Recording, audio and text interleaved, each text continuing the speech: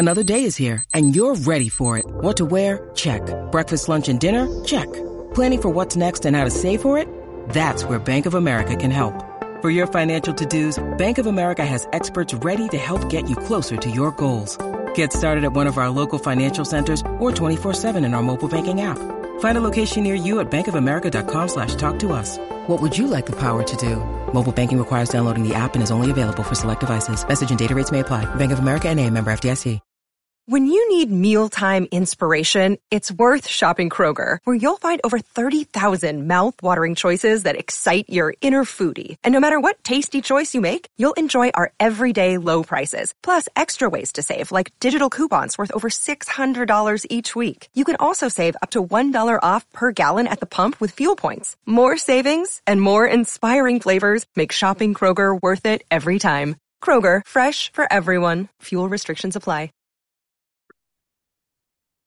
Hello, everyone, and welcome to another episode of the College Hoops Daily Podcast presented by Betfred Sportsbook. My name is Zach Kroll. I am your host not only today, but every day, every episode here on the College Hoops Daily Podcast. And this is where we will be talking all things college basketball from now until the end of the road, until the Final Four in April. And we shouldn't even be talking about that right now because the college basketball season has officially kicked off. We had a weekend full of games, and you know already what we're going to be doing here on this show today. We're going to react to it all. We have a ton to get to, and it's funny because this is now the second episode of this show since the season started, and one of the main things we spoke about on last episode of the show, it was right after opening night, reacting to a bunch of things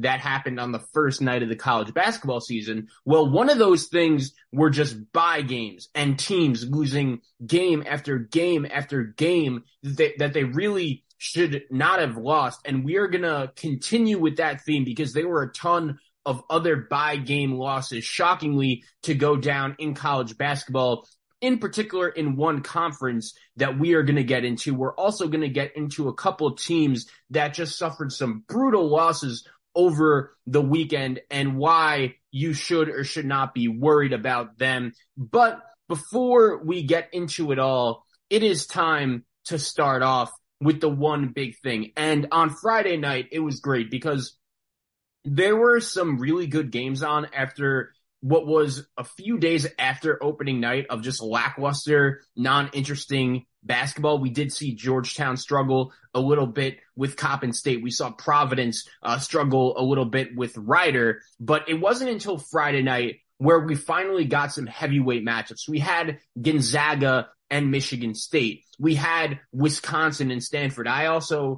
even watched a little bit of San Diego State and BYU late night, and we're going to get into all of those teams at some point. But the first game I wanted to react to from Friday night, you guessed it, live from the aircraft carrier in San Diego, our guy Aaron Torres was actually there to witness this game. What an experience that was, as Gonzaga, number 2 ranked Bulldogs, they beat Michigan State, who's unranked, by a final score of 64-63. Michigan State was actually winning and in control for the majority of this game until Gonzaga came back late and they ended up getting the W. And a couple initial reactions from this one, right? The first thing that comes to mind is that Michigan State was better than we expected going into the season, and Gonzaga is a little bit worse than expected going into the season. And I actually thought these things,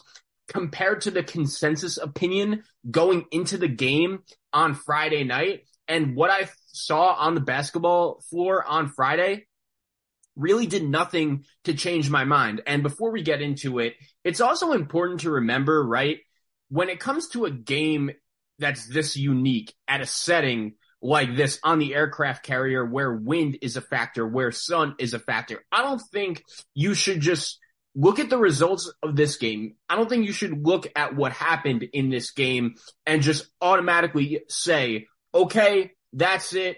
This is definitively my opinion when it comes to these two teams. There has to be some context, and I think it's unfairly to judge these two teams solely based on this game in these just bizarre settings, playing outdoors, playing in the sun. It was a great scene seeing all of the military officers honored, and in all the ceremonies. They even had two of them calling the game, which was awesome. And happy Veterans Day on Friday. Just an awesome day and an awesome scene in college basketball on that aircraft carrier. But Gonzaga, they get the win 64-63, and they did this behind another monster game from Drew Timme. He has 22 and 13. He might just be that one matchup in college basketball where no matter how good of a defender you are, he just has his handful of moves that he's going to go to that are basically unguardable. And I think the strategy to defend Gonzaga, especially this season now that Chet Holmgren and Jalen Suggs and Corey Kispert, all those future NBA players are no longer in the picture. But I think when it comes to this Gonzaga team, stopping Timme is the first thing you got to do. And if it's Rasir Bolton beating you from the perimeter, if it's Julian Stroud or Nolan Hickman beating you for the perimeter, then so be it. But I mentioned a few of those guys Gonzaga lost from last season and really the last 2 years, which Mark Few has led the Bulldogs to the number one overall seed in the NCAA tournament, right? Gonzaga had a ton of really good players on that first team that lost to Baylor in the Natty Chip. They had Jalen Suggs, who was a lottery pick in the NBA draft. They had Corey Kispert, who was a first round pick. Joel Ayayi was playing with this Gonzaga program for a few years now, and he is a professional. They had a really good team. And then last year, in addition to Timme, right, they bring in Chet Holmgren, who was also a top 5 pick in the NBA draft. They also have Andrew Nebhart, who I think was really the most underrated piece in all of Gonzaga's success over the course of the last few years, because he was always such a calming presence. He was always so reliable. Gonzaga knew, even on their worst nights, Andrew Nebhart is going to give them just consistent play, able to keep the offense focused, able to keep the offense organized, and Andrew Nebhart was always someone you could trust. And one of the main questions I had going into this season for Gonzaga was that point guard position, because Nolan Hickman, I totally understand he's really talented and he's a former top 30 recruit out of high school, but last year he didn't really do anything for this Gonzaga team. And that's understandable when you're a freshman playing with a team full of older players, especially when it's one of the better teams in the country. I don't necessarily think with Nebhart there last year and Bolton that anyone was expecting for Hickman and Hunter Salas, the other main freshmen in this Gonzaga class, to have this major impact and be these key contributors for Gonzaga. But that was last year. And now Chet Holmgren is gone, right? Now Andrew Nebhart is gone, and Nolan Hickman was one of the major keys for this Gonzaga team, and it's only one game. Things could change. He did make a couple shots, but Hickman finishes the game only playing 22 minutes with 10 points, and he goes 4 of 11 from the field and 2 of 6 from 3. I'm saying it right now. I think point guard play is going to be an issue for this Gonzaga team. And not that their options are bad, right? I think Hickman is a solid player that I think within time will get better and better and better. Even Malachi Smith, the transfer from Chattanooga, he played 30 minutes in this game, gives Gonzaga 5 points, 5 rebounds, 2 of 5 from the field, but he had 0 assists. Nolan Hickman only had 1 assist. So Gonzaga's 2 point guards, Nolan Hickman and Malachi Smith, combined for 1 assist. That's not going to get the job done for this Gonzaga team. And if you would have told me before the game that this was going to be the case, I would have been pretty surprised that Gonzaga still found a way to win. But that's what happens when you have one of the best players in the sport in Drew Timme. And look, Gonzaga's a tough team. I'll give them credit. They were down for the majority of the game, including double digits to start the second half, but their stars took over. They found a way to win, and Gonzaga is actually going to be back in action with another huge test this week, or really 2 huge tests this week. They will go to Texas on Wednesday. They will host Kentucky on Sunday, and that doesn't even include, when you look at Gonzaga's schedule, they'll also play 3 games in the PK 85. They could see Duke. They could see Villanova, North Carolina, a bunch of the other top teams in college basketball are going to be there as well in Portland, but they will also host Baylor, they will host Washington, and they will travel to Alabama before the time the WCC conference schedule kicks off. And that's one thing I'll always respect about Mark Few. I have said before that Gonzaga playing in the WCC has hurt them in the lack of preparation again and the lack of familiarity against great teams right before the NCAA tournament. But Mark Few does try his best. Gonzaga schedules an elite non-conference schedule. And although I'm not entirely sure if this Gonzaga program will be able to win a national championship while a member of the WCC, I just think they need to face those great teams a little bit shorter than, like, pretty closer to March Madness opposed to now. I think it's cool to play all these great teams in October, November, and December, but playing that, there's a difference between playing those teams then and playing the great teams as conference opponents getting ready for the NCAA tournament. But Gonzaga, they do what they always do, find a way to win. They have a killer non-conference schedule coming up. Can't wait to watch them there. Now, from the Michigan State perspective, right? There were a lot of people that were down on this Michigan State team heading into the season. I even saw a ton of people saying that this would be finally, yes, the first year since 1997 that Michigan State would miss the NCAA tournament. And I get it, right? Michigan State, since they made the Final Four in 2019 when they knocked out Duke and Zion Williamson and RJ Barrett out of the NCAA tournament, they haven't been themselves. They haven't been bad, but just compared to the normal standard that Tom Izzo has set in East Lansing, they just haven't lived up to that, which is fine considering Izzo is a Hall of Fame coach, considering the amount of winning he's done. And last year, Michigan State, it wasn't a great year. I personally think they overachieved. They actually made it to the round of 32 and had a real shot to beat Duke and go to the Sweet 16. But a lot of people didn't love two things about Michigan State going into the season. Number one, they lost three of their main contributors from last year's squad in Max Christie, in Gabe Brown, and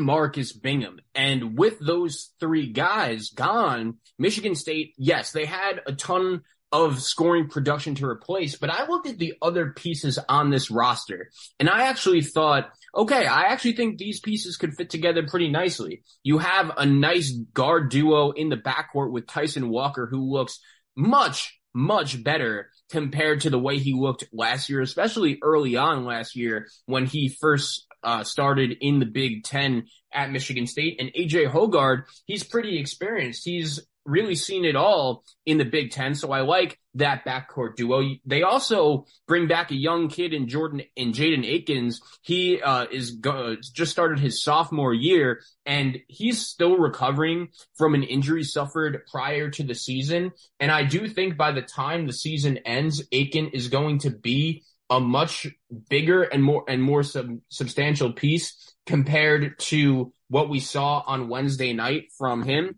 And the foot injury for Akins, I think, really has been held him back on Friday night. He did not contribute a ton. Akins only played 17 minutes, 5 points for Michigan State. Another guy that stood out to me that I like for Michigan State is Pierre Brooks. He was also in that Michigan State freshman class last year with Aiken. The front court, though, the other main concern for this Michigan State team was they didn't really have a true rim protector. And Tom Izzo, he didn't go to the transfer portal this offseason. And while I do like a lot of the pieces this Michigan State team has, and I think that is the one thing you can really get on Tom Izzo for here, is the fact that Michigan State just didn't add anyone. They didn't add any transfers. And I like Jackson Carr, their young freshman, but he only played 11 minutes last night, and you're going to really need him by the time you get to conference play. But right now, I think you are fine with the star, really, of Michigan State's game against Gonzaga on Friday, and that is Mady Sissoko. And when you look at Sissoko, he, alongside Julian Marble, those two guys. They were really Michigan State's two options at center going into the season once they lost Marcus Bingham, but Julius Marble decided to transfer to Texas A&M, and that only left Made Sissoko, who is entering his third year in the Michigan State program, and in each of his first 2 years, he has averaged 1 point a game in about 5 minutes per game. So Mady Sissoko, he's played a little bit, but it was totally unknown if this guy would be someone that Michigan State could rely on going forward. And he answered the bell on Friday night, 25 points, 14 rebounds, 9 assists, and really in the first half did about as good a job as anyone could expect on Drew Timme. Now, unfortunately, in that second half, when the foul trouble really started to build up for Michigan State, that's really when Gonzaga went on their run and they just took over the game. And unfortunately for Michigan State, they didn't have enough to stop them. But I was so impressed with Mady Sissoko and his effort on Friday against Gonzaga. And if he could give Michigan State that, just consistently 30 good minutes a night, and I know he only played 25, he did foul out, but if he could just give Michigan State some solid minutes at the center position, because I like Joey Hauser, I like Malik Hall, I think both of these guys could be solid contributors on this Michigan State team. And the fact that Michigan State came so close to winning this game with really Joey Hauser playing poorly, only 19 minutes and 2 points in this game, I think it's a good sign that Michigan State was competitive with one of the better teams in college basketball in Gonzaga. And really for the majority of this game, Michigan State, they played with energy. They played with toughness. They felt to me like the team that wanted it more, which was refreshing to see. But the unfortunate thing for Michigan State, as great as a performance as this was you played a great game against Gonzaga, but you lost. Even though it only came by 1 point, losing by 1, that's not going to help you in the win column. And then you look at the next couple games for Michigan State. Their next 3 games. Kentucky, that game is the Champions Classic at Madison Square Garden. That's on a neutral, obviously. They will then host Villanova on Friday. They get a little break, but then they have the PK80, a brutal 3-game stretch in 3 days where they will open against Alabama. They'll then play the winner of UConn and Oregon, and then they could get North Carolina in the finals. They could get Villanova in the finals. That is going to be a brutal 3-day stretch. They will then go to Notre Dame before they start Big Ten play in early December. And when I look at Michigan State, that is just an impossible non-conference schedule, but I do respect Tom Izzo for scheduling it, even though he did lose a ton of players from last year, even though he didn't add anyone from the transfer portal. He's not afraid of anyone. If you're Michigan State, though, you were so competitive. You were right in it. That felt like a game where you were the better team for the most part. You really should have won, but unfortunately, they couldn't get it done. Overall, though, a solid performance from the Spartans. I think they could be better than a lot of people were expecting. And for Gonzaga, they found a way to win. Props to them. That's what winners do. But I do not think this Gonzaga team is one of the 3 or 4 best teams in the country. I think this team is worse than it's been over the course of each of the last 2 seasons, which shouldn't be taken as some kind of insult considering Gonzaga has literally been the best team in college basketball over the course of the last 2 regular seasons. So nice job by Gonzaga getting the victory over Michigan State. Both these teams will play very challenging slates coming up over the course of the next few weeks. And what a setting, what a scene that was in San Diego on the aircraft carrier.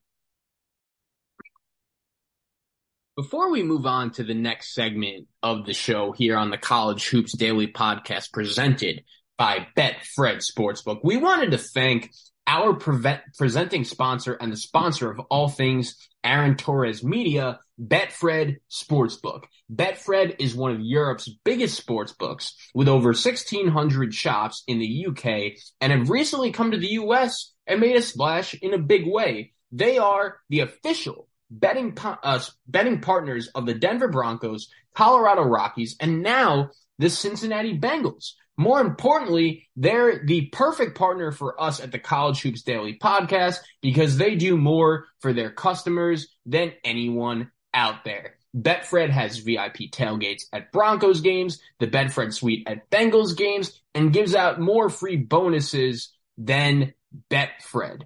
As a matter of fact, we have a special offer for our listeners and first-time users. If you bet $50 on any college hoops game, and you will get $250 in free bets, courtesy of Betfred Sportsbook. To learn more, visit betfredsports.com. So, without further ado, it's time to start the second segment of the show here on the College Hoops Daily podcast, presented by Betfred Sports. And if you were to ask me, Zach, so far, over the course of the first week of this opening week of the college basketball season, which team has created the most headlines so far? Which team do you need or want to talk about the most? And for me, the easy answer to that, you already guessed it, it is the Louisville Cardinals. And it's funny, a few weeks ago on this show, I actually had a conversation with our guy, Aaron Torres, and we spoke all about the Louisville Cardinals after they lost a exhibition game to a Division II team, Lenoir-Rhyne. And for some context, there will be some times where a Power 5, Power 6 school will lose to a Division II team. And although it looks really bad, it may not be as bad as you expect, considering it is usually a really good D2 team that might be on the fringe of coming to D1 sooner rather than later. A perfect example of that would be actually one of the teams Louisville lost to this past week in Bellarmine. We're going to get into that. But Lenoir-Rhyne, they were a D2 team that was not good last season. And that was not a game Louisville should even have been competitive with Lenoir-Rhyne in. They should have blown them out from the beginning, but they lose. And that was the first sign of like, wow, okay, things might not be going great so far to start off the Kenny Payne era at Louisville. But at the end of the day, that's an exhibition game. You're not going to sweat and take too much away from that.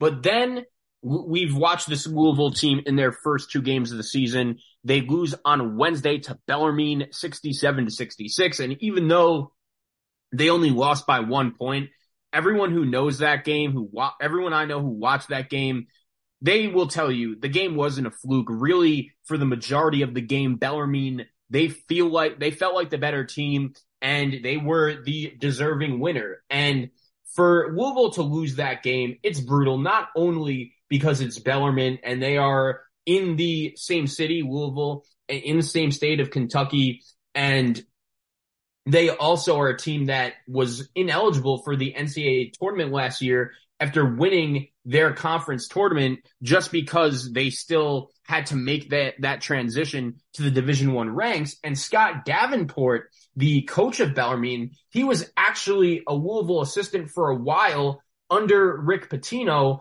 but he never was even considered for the Louisville job after they let go of Chris Mack. So you knew just how much this game meant to him. And I'm sorry for the confusion. He was not a Louisville assistant under Pitino, or actually, yeah, he wasn't. He was still there in 2005. So just had to double check that. But Scott Davenport was a member of the Louisville basketball program for 9 years, from 1996 to 2005. And after winning a Division II national championship here at Bellarmine and winning 6 league regular season championships at the Division II ranks, he was not even considered for this Louisville job. And they went into the KFC Young Center, did Bellarmine, and beat Louisville 67-66.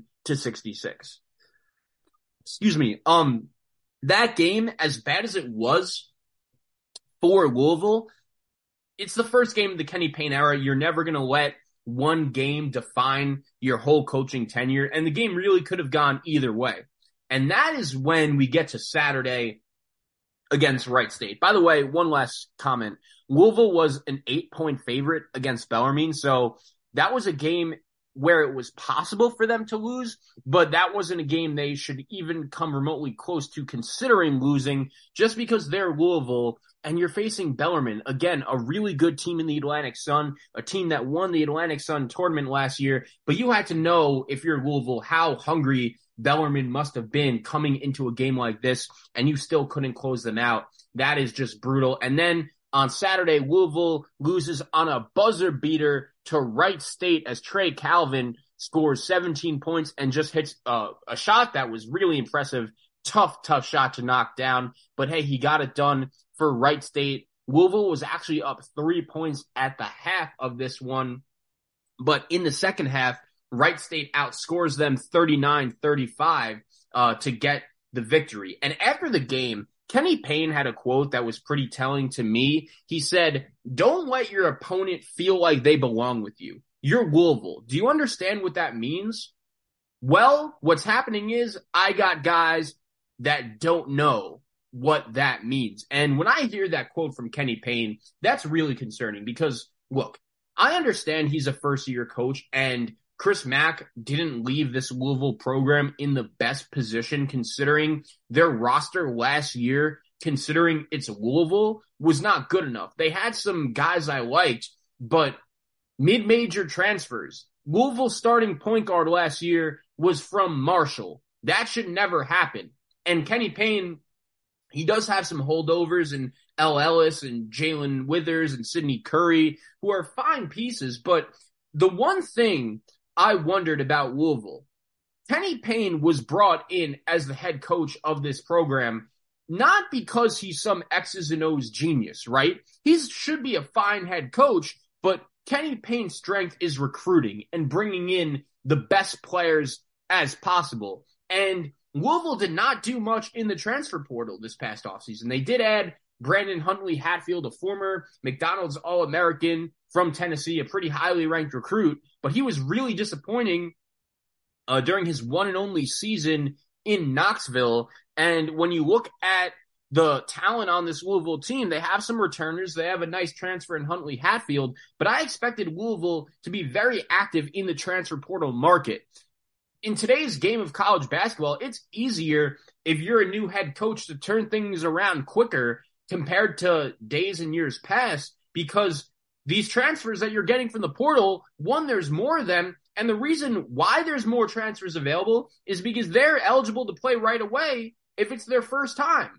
And maybe even in most chances their second time. The NCAA is out here giving out waivers left and right. But in the era of the transfer portal, although it's never easy, you have a chance, no matter who you are, to add talent to your program. And when you think of Kenny Payne, that's his strength. His strength is recruiting and bringing in the best players. And Louisville hasn't done that so far. And just to make matters worse, it is looking like DJ Wagner, who Louisville has been rumored to be in contention for a while. Kenny Payne actually even hired a family member of DJ Wagner, the number one high school player in all of the nation right now. It does feel like he's likely to go to Kentucky and that they have really gotten that edge over Louisville. And if you're a Cardinal fan, with the way this season has started, losing each of your first two games to Bellarmine and Wright State, and now you're likely going to lose out on DJ Wagner, it's tough for the Cardinals. And it is crazy to me because it doesn't feel like that long ago where Chris Mack had things rolling. Louisville was the number one team in the country in December of that COVID year in 2020, not the actual COVID year, but when things got shut down in March due to the COVID-19 pandemic, Louisville was likely to make the NCAA tournament that year. Early on, well, yeah, they were going to. And then early on, they were looking like a national championship contender, and all things have just completely fallen apart since. We have mentioned that the pandemic has just set some programs back, and Louisville is definitely in that category. And if you're wondering if things are going to get any better anytime soon for this Louisville program, they will be participating in the Maui Invitational. They will open up that tournament against Arkansas.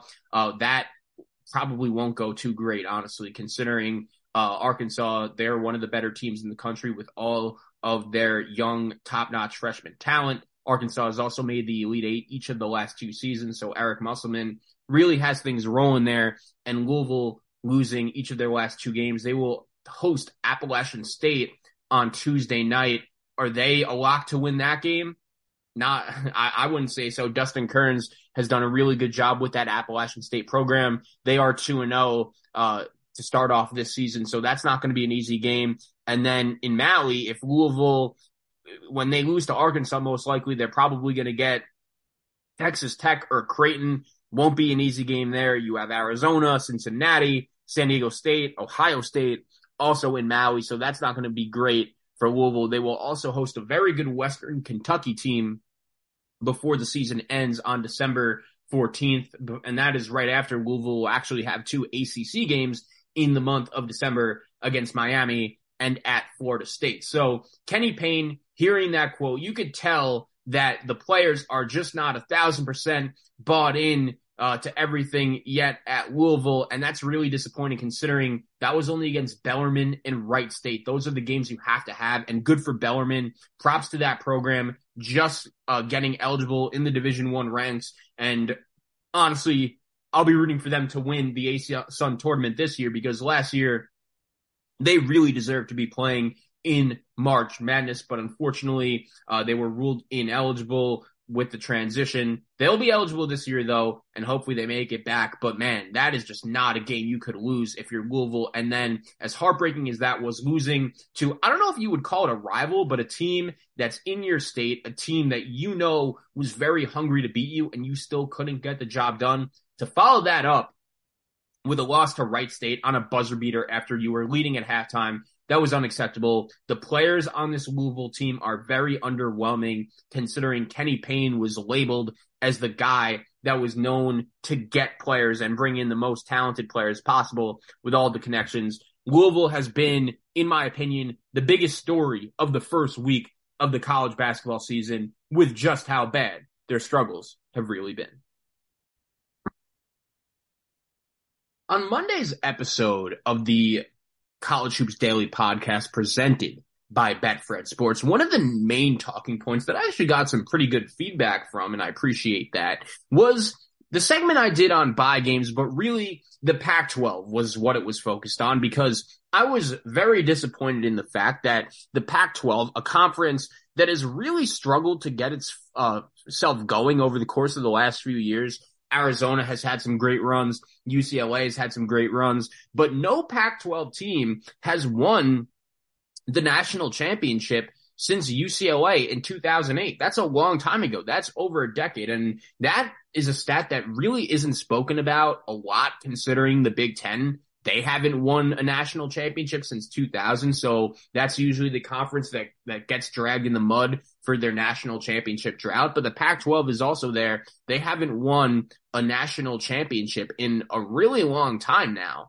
And when you look at their start to the season, again, it has been really disappointing with USC, a team that I personally had ranked in my top 25. I was expecting big things from them. They lose on opening night at home to Florida Gulf Coast by 13. And honestly, the game was not even as close as that final score indicates. You also have Cal Berkeley losing to UC Davis. And I know Mark Fox and the Cal program have really been struggling over the course of the last few years. No, it's not like a lot of people were expecting that to change, but losing at home to UC Davis is just something that flat out cannot happen. And then you look at this weekend and it really didn't get any better. But before we get into that, right, we heard a lot of outrage over the summer, and rightfully so, when UCLA and USC, their athletic programs, they decided to leave the Pac-12 for the Big Ten. And these two programs have been in the Pac-12 forever. There's a lot of historical significance when it comes to UCLA and USC and everything that they have accomplished and achieved as members of the Pac-12. And we all know the main primary reason why they did this was for money, right? They want as much money as possible, and playing in a league like the Big Ten and being a part of their new massive TV contract, that is something they were interested in, so they leave. Not something that I personally wanted, but after thinking about it and letting it sit in for a while, I've accepted it. USC and UCLA are going to go to the Big Ten.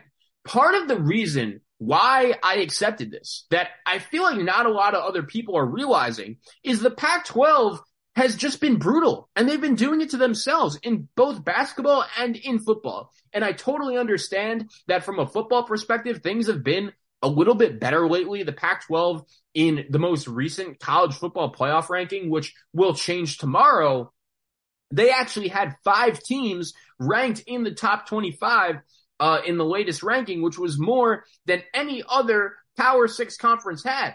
The issue was Oregon, they had a clear path to the college football playoff possibly, and they just blew it on Saturday night when they lose as a 13.5-point home favorite to Washington. And then you have UCLA. Chip Kelly's team has had a great year that I don't think a lot of people saw coming. And they had even a shot to get to the college football playoff. What happens? They lose to Arizona at home as a 15-plus point favorite on Saturday night. And I know this is a college basketball show, but what I'm trying to say here is the Pac-12 has just not been able to get out of their own way, and it's so frustrating. And that continued on the basketball floor this weekend. Stanford loses to Wisconsin at Miller Park. I'll start off by saying this. I don't think that's a huge deal. I know that we were expecting a lot of big things from Stanford going into the season, and I still think they have the potential to be an NCAA tournament team. Plus, this game was played at Miller Park in Milwaukee, kind of similar to what I said earlier in this show with the Gonzaga-Michigan State game.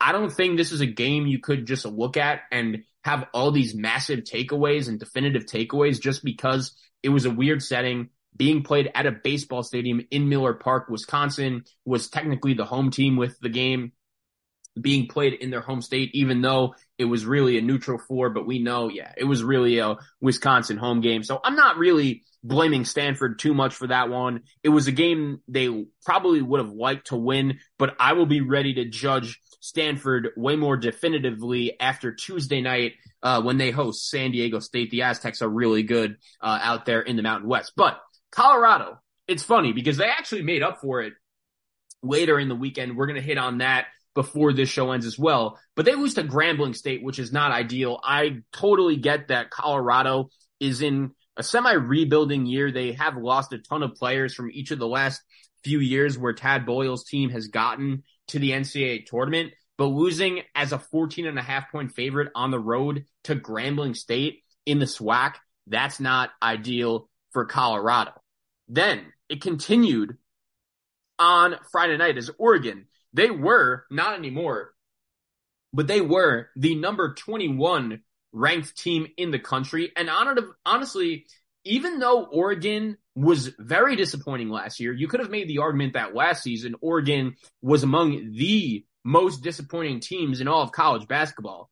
I actually agreed with the notion that they were going to be much improved this year, that they probably did deserve to be ranked just because I think Dana Altman is a really good coach. He does a great job flipping talent that looks like they can't really mesh and develop chemistry early. And then by the time you turn around and get to March, Oregon is usually playing their best basketball of the season. But losing at home to UC Irvine is just something that can't happen. And this is another one of those games where, the final score was 13 points, but honestly, the game was not that close. And Oregon, I get one of their big transfer portal ads from the offseason, Jermaine Couisnard from South Carolina. He's injured. He did not play in this game.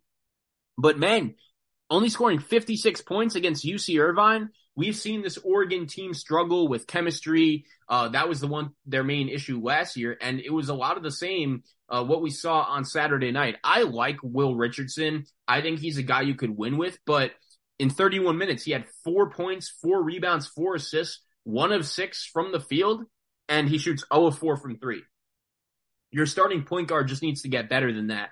And when it comes to Dana Altman, he has a very interesting recruiting philosophy in the sense that he just has his assistant coaches get him the best players possible, and then Dana Altman will coach them and develop them, and hopefully, as I mentioned, he'll have them playing their best basketball by the most important time of the year in March. But losing to UC Irvine, this is a loss that is going to cost Oregon. It's going to possibly move them down a seed line or two. And I love Russell Turner and the work that he's done at UC Irvine. I think he should have gotten a job in the Pac-12 conference a long time ago. And there were some unfortunate circumstances that prevented Russell Turner from getting the Cal Berkeley job a few years ago when Mark Fox got it. You could look up the incident that happened with him, and ironically enough, UC Irvine was playing Oregon in that NCAA tournament game. But that's a brutal loss for Oregon.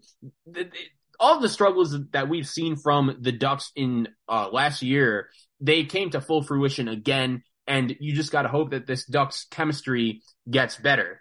The tough weekend continued for the Pac-12 on Saturday and Sunday. Washington State loses to Boise State, and that's a tough loss.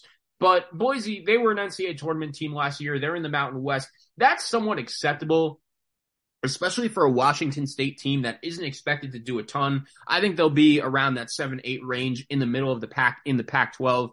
But again, after the weekend the Pac-12 had, just one win like that would have been just massive for the conference, and unfortunately they couldn't get it. And then on Sunday, Arizona State loses to Texas Southern in overtime, 67-66. Arizona State blew a 4-point halftime victory. And speaking of similar struggles, this is just exactly what we've seen with Arizona State over the course of the last few years. Also, they have a really talented team, but it's filled of a ton of new players who aren't really familiar with playing each other yet. And Arizona State loses to Texas Southern. Now, I really appreciate the SWAC. Jeff Goodman actually had this tweet from Stadium. I'll give him credit for that. But the SWAC Legacy Series, it was a really cool idea, and you got to give the Pac-12 credit for doing it, but it's going to wind up hurting them in terms of the amount of bids their league gets into the NCAA tournament, because Arizona State was not the only team in the SWAC, in the Pac-12 to lose to a SWAC team. When you look, they lose. You also have Colorado. They lose to Grambling State as well. And these games, like the SWAC, when you lose games to a SWAC team, those are the kind of losses that are just possibly could keep you out of the NCAA tournament altogether. And Colorado losing to Grambling State is just another one where that just can't happen. And I know Colorado, they did bounce back nicely against Tennessee. Tad Boyle's a really good basketball coach that even on a rebuilding year, when you're not expecting much from Colorado, he'll have them in a good position, much better than anyone would have ever expected. But it's these results right here in both basketball and really football, as I mentioned, why USC, why UCLA are leaving this Pac-12 conference, because when you just lose by games like this to make the conference worse, to set the conference back, and anyone who's been following college basketball, the Pac-12 has not been right. I would say for the last 5 years, not including this season even when the Pac-12 had UCLA with Lonzo Ball, when they had Oregon with Dylan Brooks and Chris Boucher, when they had Arizona with Alonzo Trier and Sean Miller, like, that's when this conference was popping. That's when it was at their best. And I even thought going into this year, okay, UCLA, they're a preseason top 5 team in my opinion, a national championship contender.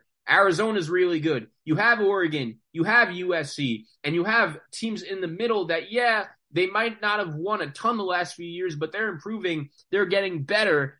Throwing Stanford into that conversation, throwing Washington and Washington State into that conversation, but it has been the same old Pac-12 that continues to shoot themselves in the foot. And this right here is why USC and UCLA left, because Oregon losing to UC Irvine, you have Arizona State losing to a SWAC team, you have Colorado losing to a SWAC team. It's just unacceptable. You don't see these kind of results from the other conferences that are just single-handedly setting and putting themselves back in the NCAA tournament conversation. It's been tough for the Pac-12, and if things don't get better quickly, you have to be really worried if you're a Pac-12 fan, because I could see another year where only 3 or 4 teams get into the big dance from this league. Right now, in the Pac-12, it's UCLA, it's Arizona, and it is literally everyone else. Okay, moving on to the last and final segment of the show, College Hoops Daily, presented by Betfred Sports. There was one result from Sunday while everyone was locked into that crazy Vikings-Bills game in the NFL. Still don't know how Justin Jefferson caught that ball. Well, while that game was going on, there was one result in college basketball that I wanted to get into. And the only reason why I was so locked into this game, especially, on a football Sunday, you have all the TVs going around.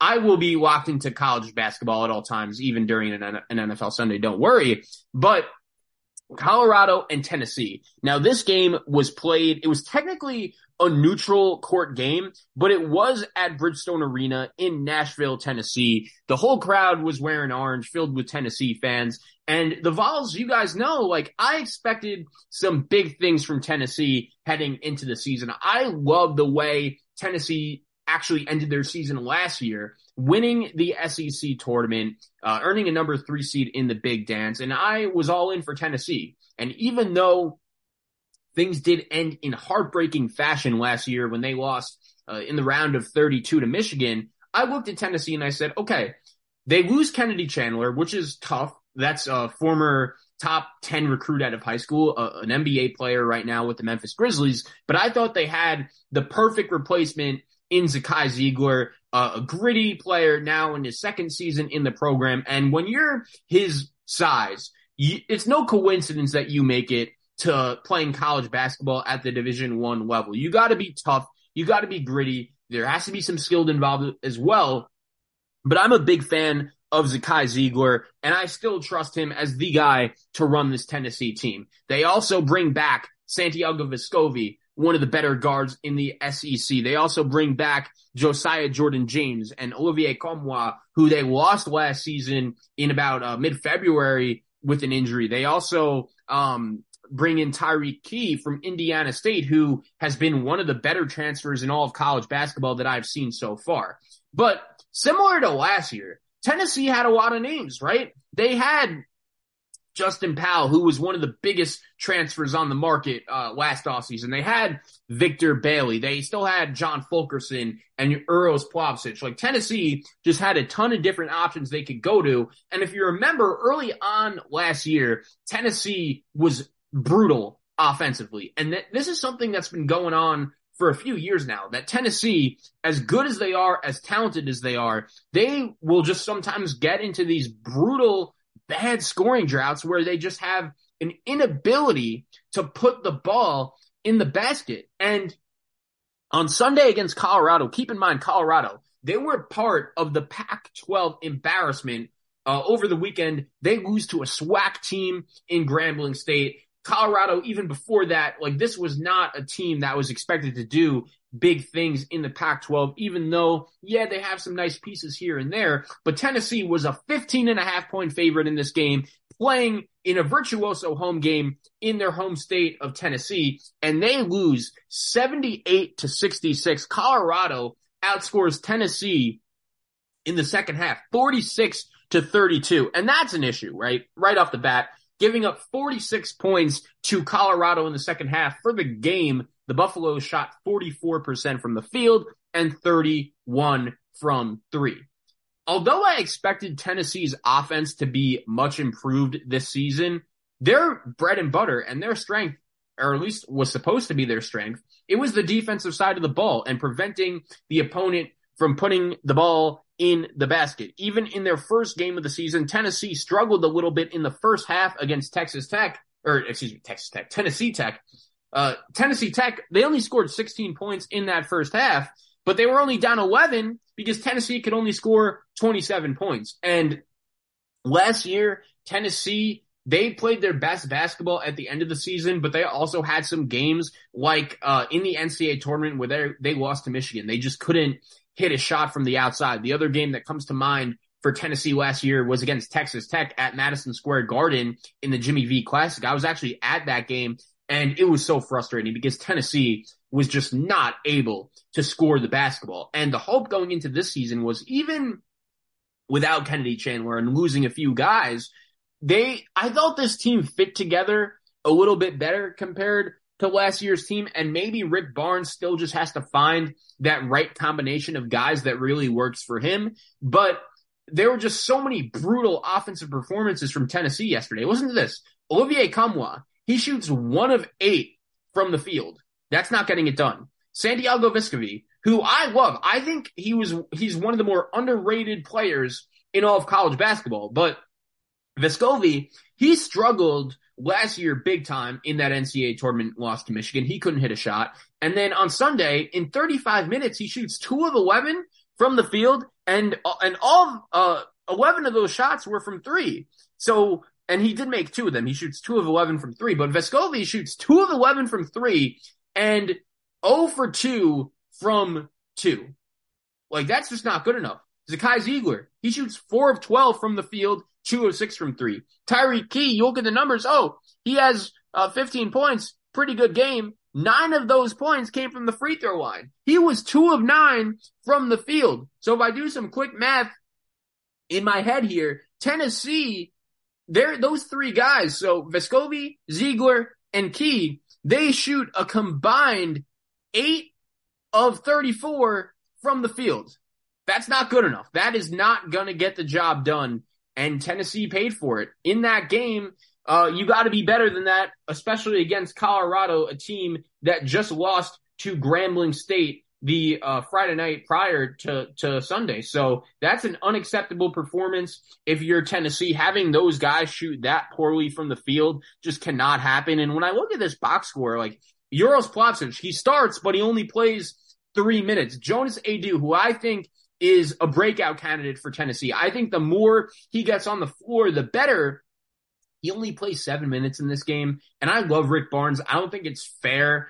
The people that just call him a bad coach because he hasn't had a ton of success in the NCAA tournament. He has won a ton of games in the SEC, and he's done a great job rebuilding this Tennessee program since he took over. But you got to play Adu more. Only 7 minutes. I think he's an impact player. And Tennessee's guards, again, were just not good enough. And I was really high on not only this Tennessee team, but really the whole SEC, the whole Southeastern Conference going into the season. I actually thought it had the potential to be the best conference in all of college basketball. And Tennessee, they were a big reason why, considering they brought a lot of pieces back from last year, including Vescovi, including Josiah Jordan-James, including Ziegler. And I know JJJ is banged up. He actually didn't play in that exhibition game against Gonzaga, and he has been coming off the bench to start this season for Tennessee. You hope for the Vols that he will be able to get back and be a full go sooner rather than later for Tennessee. But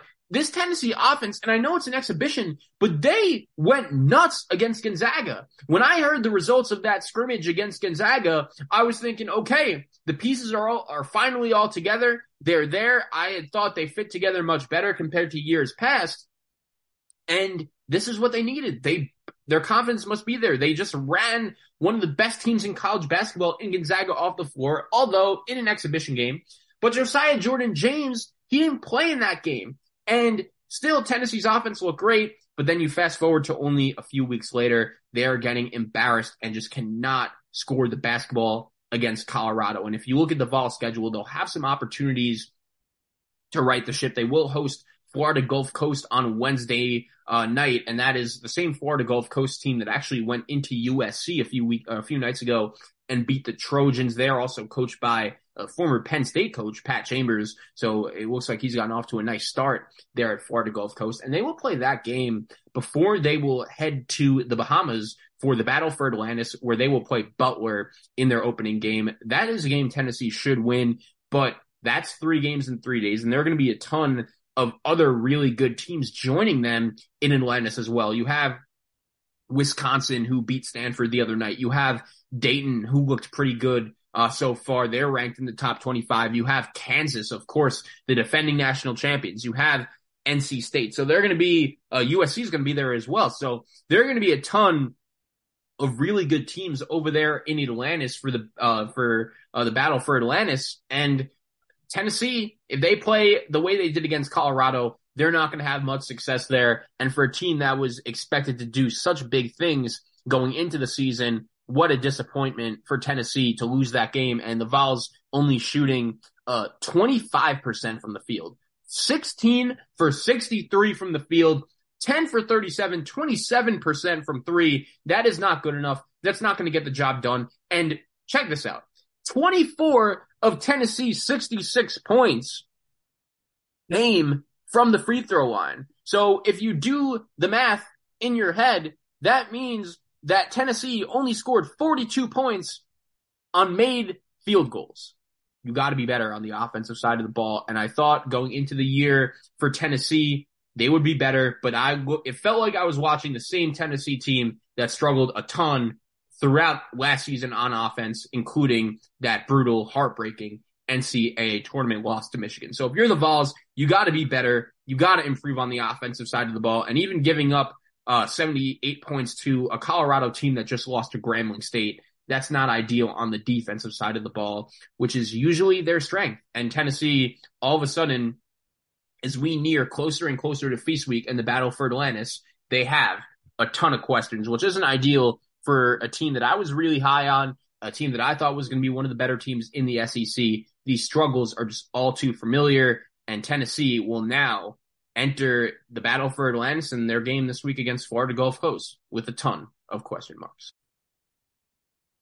Okay, guys, that's going to do it for another episode of the College Hoops Daily podcast presented by Betfred Sports. My name is Zach Kroll. I am the host of this show, and we are going to be giving you guys a trio of new episodes per week now until the end of March Madness. I believe my guy Aaron Torres will be joining me later this week to break down the Champions Classic. There are a ton of other great games to watch this weekend, especially compared to this past week when it was just pretty bleak, especially Monday, Tuesday, Wednesday. Just not enough good games for the opening week of college basketball. That changes this week. I can't wait. And just keep an eye out for more episodes of the College Hoops Daily podcast because we're going to be breaking it all down right here. Peace out, everyone. Let's get it.